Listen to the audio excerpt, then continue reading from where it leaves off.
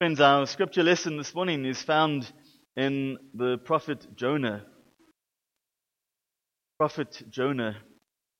And we read just a few verses from Jonah chapter 4. The book of Jonah is one of those 12 little prophets that we have in the Old Testament. Jonah consists of just a few chapters. And this morning we read from the last chapter, chapter 4. And we begin at verse 1.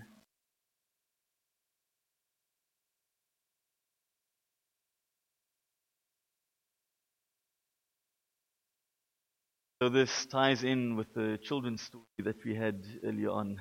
Jonah chapter 4 from verse 1. But Jonah was greatly displeased and became angry. He prayed to the Lord, "O Lord, is this not what I said when I was still at home? This is why I was so quick to flee to Tarshish. I knew that you are a gracious and compassionate God. I knew that you are slow to anger and abounding in love. I knew that you are a God who relents from sending calamity. Now, O Lord, take away my life, for it is better for me to die than to live."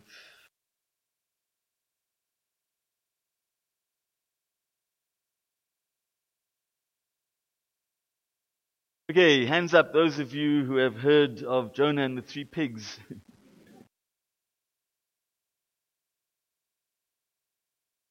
Friends, our theme for this quarter is based on our Rand Park Ridge United Church mission statement that says, care, reach, grow, and send. Will you say it with me?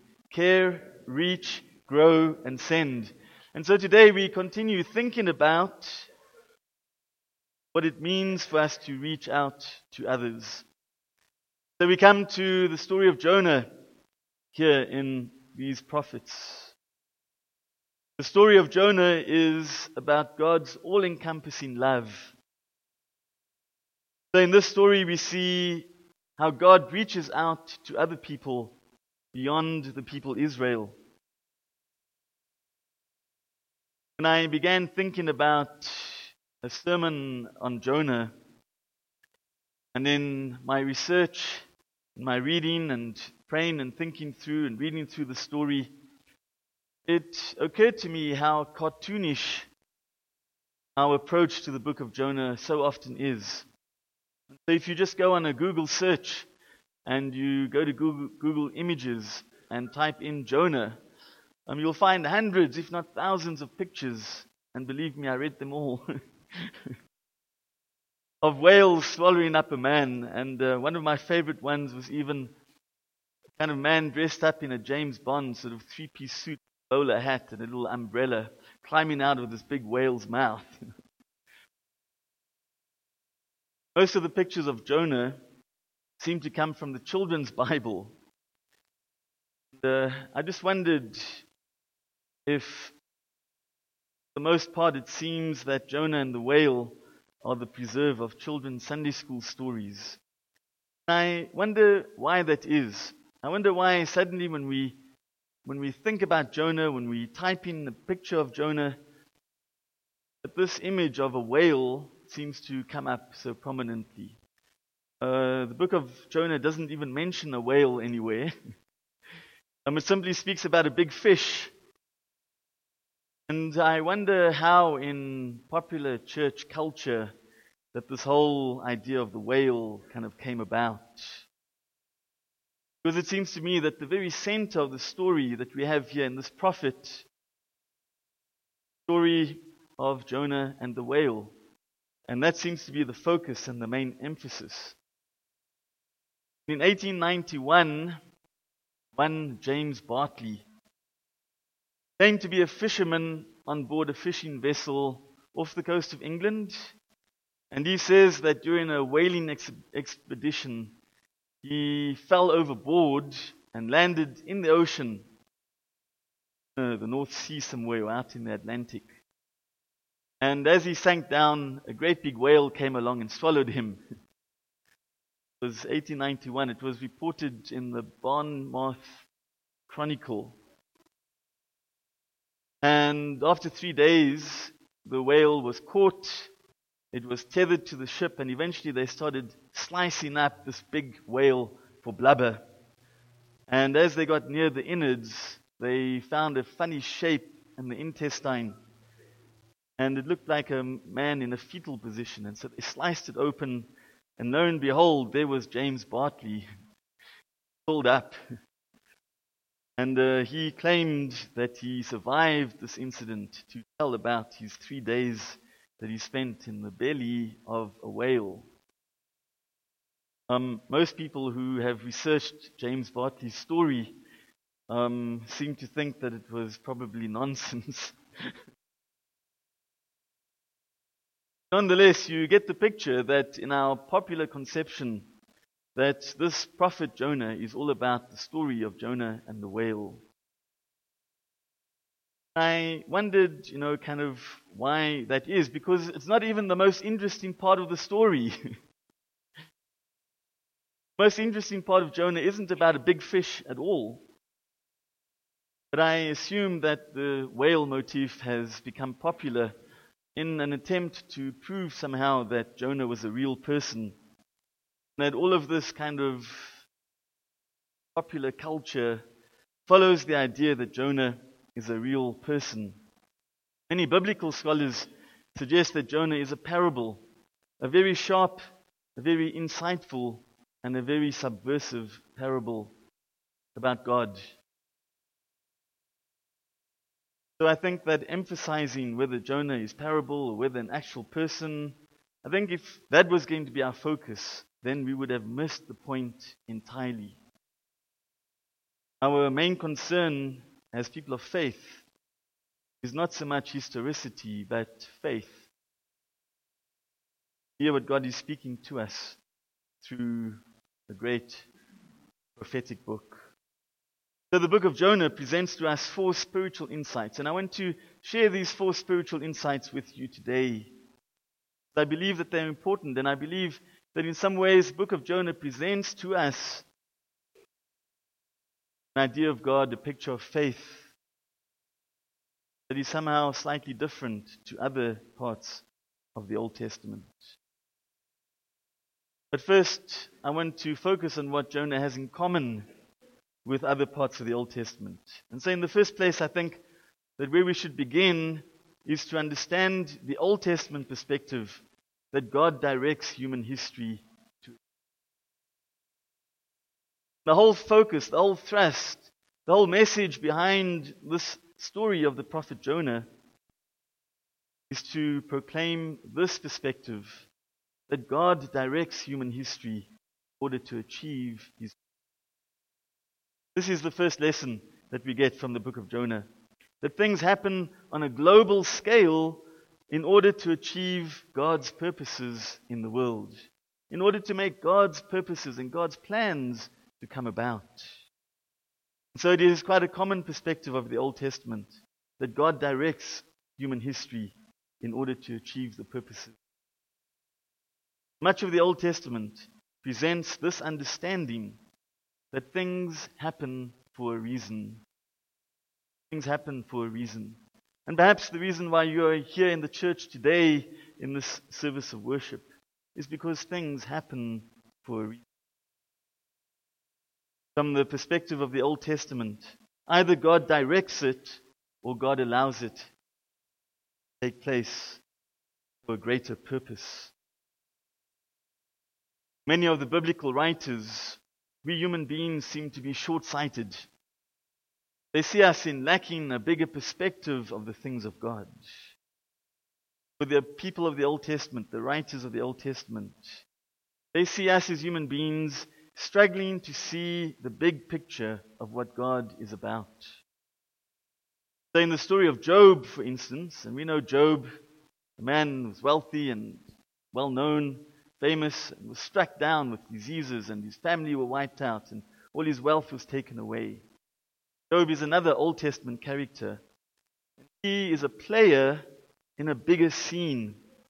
And yet for Job, he can't quite grasp what this bigger scene is all about. He knows that there's something happening, but he can't quite pin it down and say, this is what is happening and this is why I'm experiencing what I am today. But nonetheless, in Job, we see a person who determines that he will hold on to God as best he can. In spite of the circumstances of his life, in spite of the misfortunes that he experienced, in spite of the illnesses and the bad things that happened to him, he would hold on to God with all that he had, the best of his ability. In the Old Testament, both writers and prophets were aware of this fact that God is in control, even if it wasn't always obvious or plain to them. So here in the book of Jonah, we see this principle at work in a fantastic way. Jonah is aware that he is a player in a much bigger scene. But there's something else happening around his life that he is involved in, that he's caught up in. And so his response is to run away. It wasn't born out of just wanting to escape, not going to Nineveh. It was born out of a sense of awareness that there was something more happening, that he was caught up in something that was bigger than just himself. That is why we call Jonah the reluctant prophet. We see how not only is he reluctant to follow where God has directed him to, but he becomes angry with God. He's filled with anger and he says, "But why are you doing this? Why are you loving compassion? I know that that's what you like, but I don't want you to be like that." Jonah knows and has a sense that there's something bigger happening in his life than just God sending him down far away in the central plains of the ancient Near East. So there's a line of thought among scholars that perhaps the reason why Jonah ran away from God is because he could see that the Assyrians were becoming a very powerful military threat to the nation of Israel. And we know from this side of history, looking back, that in the year 722 BC, the Assyrian army overran and then destroyed the northern kingdom of Israel. You know where Nineveh is? Nineveh is situated right in the center of the kingdom of Assyria. The very people that God sent Jonah to were the ones that God used to punish Israel for their sin. So you see, the first lesson that we become aware of in the story of Jonah is that God is in control of history. That the things that happen in our lives and in the world, because God allows it to happen, because God directs it to happen. And it is a very interesting and powerful perspective. Maybe come back to that thought a bit later on. Second lesson that we learn from Jonah is that God loves people beyond Israel. God loves people beyond Israel. Quite a hard lesson. And especially if you were Jewish, it would be a very hard lesson. God loves people even beyond Israel. Friends, most of us have been taught this refrain, that Israel is God's chosen people. We've all heard that, one way or another, in the church, and what we've read in Bible studies and things. Israel is God's chosen people. But I really think that we have to qualify the statement. For in the Old Testament, Israel was chosen for a special purpose. It wasn't that Israel was special by any attribute of themselves. In the perspective of the Old Testament, Israel was special because God called them for a special purpose. God had a special function. God had a special place in history. God had a special plan for the Hebrew people. It was that was the reason for them being called. Israel was not chosen because Israel was somehow special in the eyes of God. Israel was chosen for a special purpose in the plans of God. So when we say that Israel is God's chosen people, we have to qualify that. We have to say Israel had a special place in the purposes of God. There's no blanket approval of Israel, either politically or the state of Israel. There's no blanket approval. When Israel sinned, God punished her. In the perspective of the Old Testament, that sin of Israel, and we read about it right through all of these 12 prophets and the 4 major prophets, that sin of Israel ultimately led to the fall of first the northern kingdom and then the southern kingdom of Judah. The northern kingdom fell to the mighty Assyrian army led by Tiglath-Pileser II, the Assyrian king, in 722. Switching then to the New Testament, we see that while salvation is from the Jews, that very quickly in the early church, that this perspective that Israel was special in the purposes of God became spiritualized. Israel became not about bloodlines of tribes, but rather Israel became the spiritual root of the stump of Jesse. If you'd like to read more about that particular issue, then I encourage you to turn to the book of Romans, and you'll find it from chapter 9 right the way through to chapter 11, where Paul deals with the spiritualized role of Israel in the purposes and plans. In the book of Jonah, we see how God's love reaches beyond the people of Israel. And so Jonah is sent by God to the Ninevites. Go and preach to them, God tells Jonah. But somehow or other, Jonah was afraid of that mission. And I'm suggesting today that perhaps he was afraid of that mission because he knew of what was going to come out of it. He could see the bigger picture. The book of Jonah then becomes subversive in its theology because it speaks directly to the nation of Israel. It speaks to this dominant theme. Israel is somehow God's chosen people. It says, God loves you, but God requires you to follow a holy God.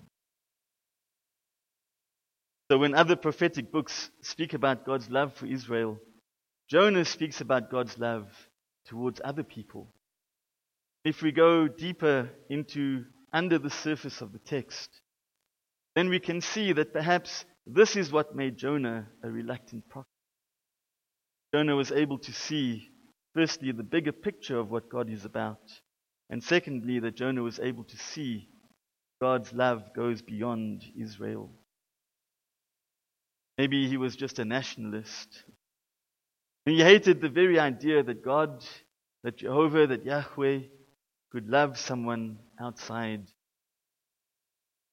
So the second big lesson that we see in the book of Jonah is that God loves people beyond Israel.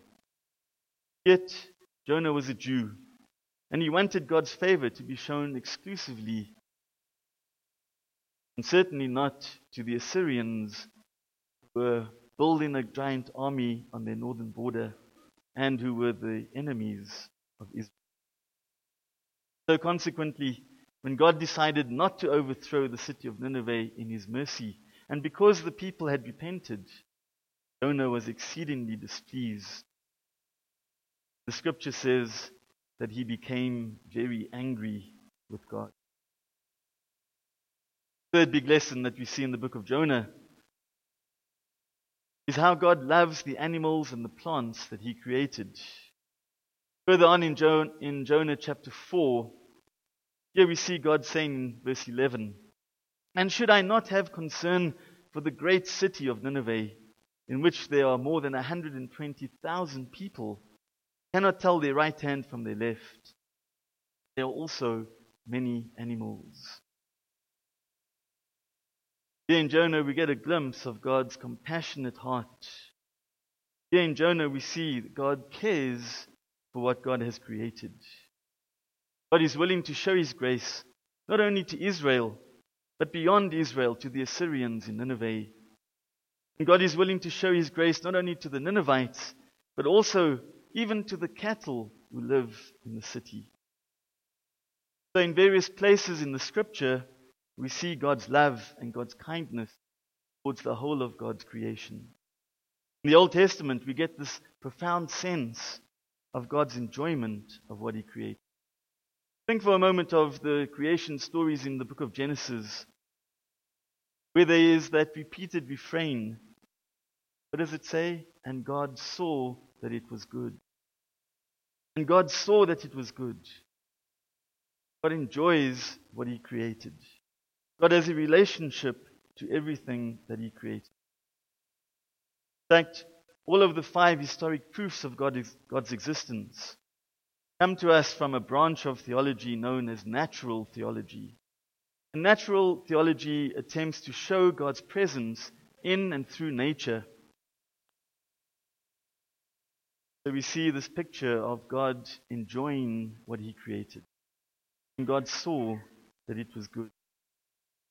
Going off into the New Testament, we see Paul again writing to the Roman church. And this is what he asserts, that the whole of God's creation groans for the day of its redemption. The whole of God's creation groans for the day of its redemption. If we were to take what Paul is saying, then it means that God's intention is the redemption of all. God delights, enjoys in a profound way His creation. All of this speaks to us to a very important place in the biblical theology, created order. And it is a place that we have become more conscious of over the last 50 years. Finally, in the revelation of John, we see there a picture of God's new heaven and God's new earth. All of these things to take place in the bigger purposes of God. God cares about His creation. And then finally, the 4th big theme that we see coming out of the book of Jonah is that God is a sending God.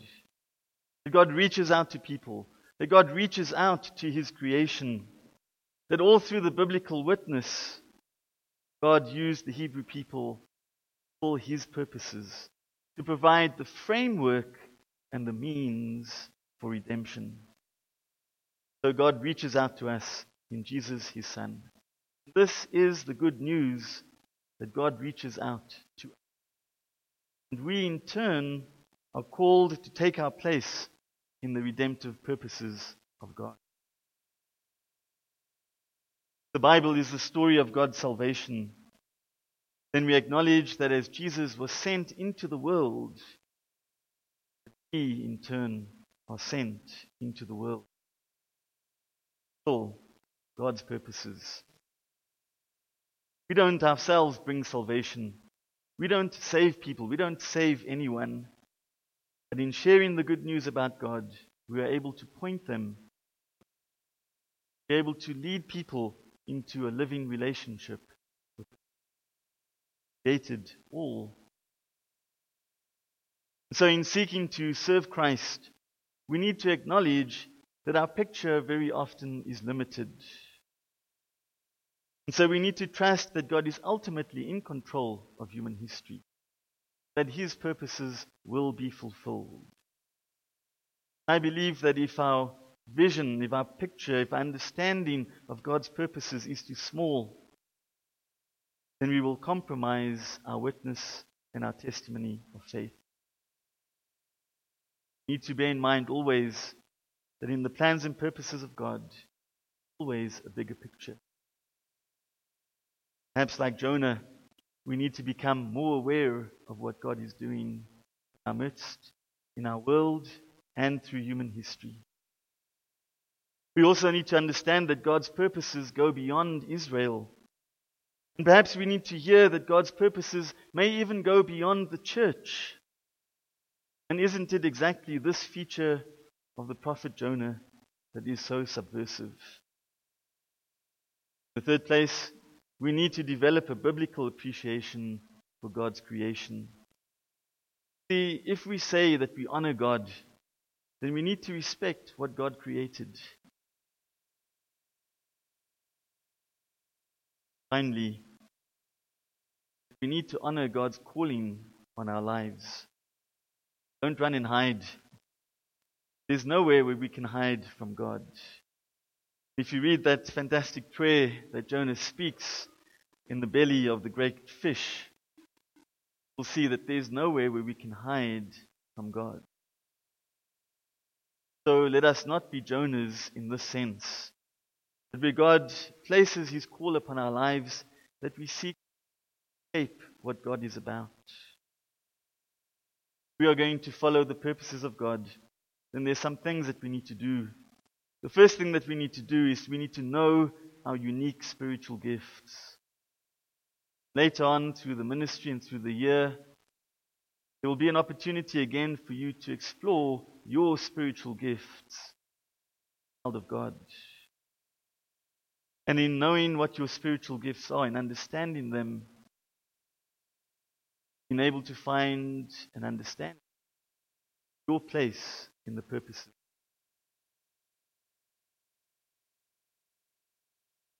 What we can do if we want to serve God is to be available to His leading, prompting of God. We need to make ourselves available to Him. Easy for us to say, hey, I'm not going to Nineveh, I'm going to Tarshish. Easy for us to say, hey, I'm too busy. It's easy for us to say, hey, I don't know how to do that, or I don't have the strength or the knowledge or the skills. Be available to God in a way that Jonah wasn't. And look for places that you can serve God, so that you can fulfill your place in the purposes of God. Finally, you can walk close to Christ. For it is in following Christ closely, developing and growing and deepening relationship with Him, that you are able to grow closer to God. So know your spiritual gifts. Be available to God. Look for places to serve and walk closely with Jesus. These are the things that we can do to honor God's calling on our life. May God bless us in the name of Jesus. Amen.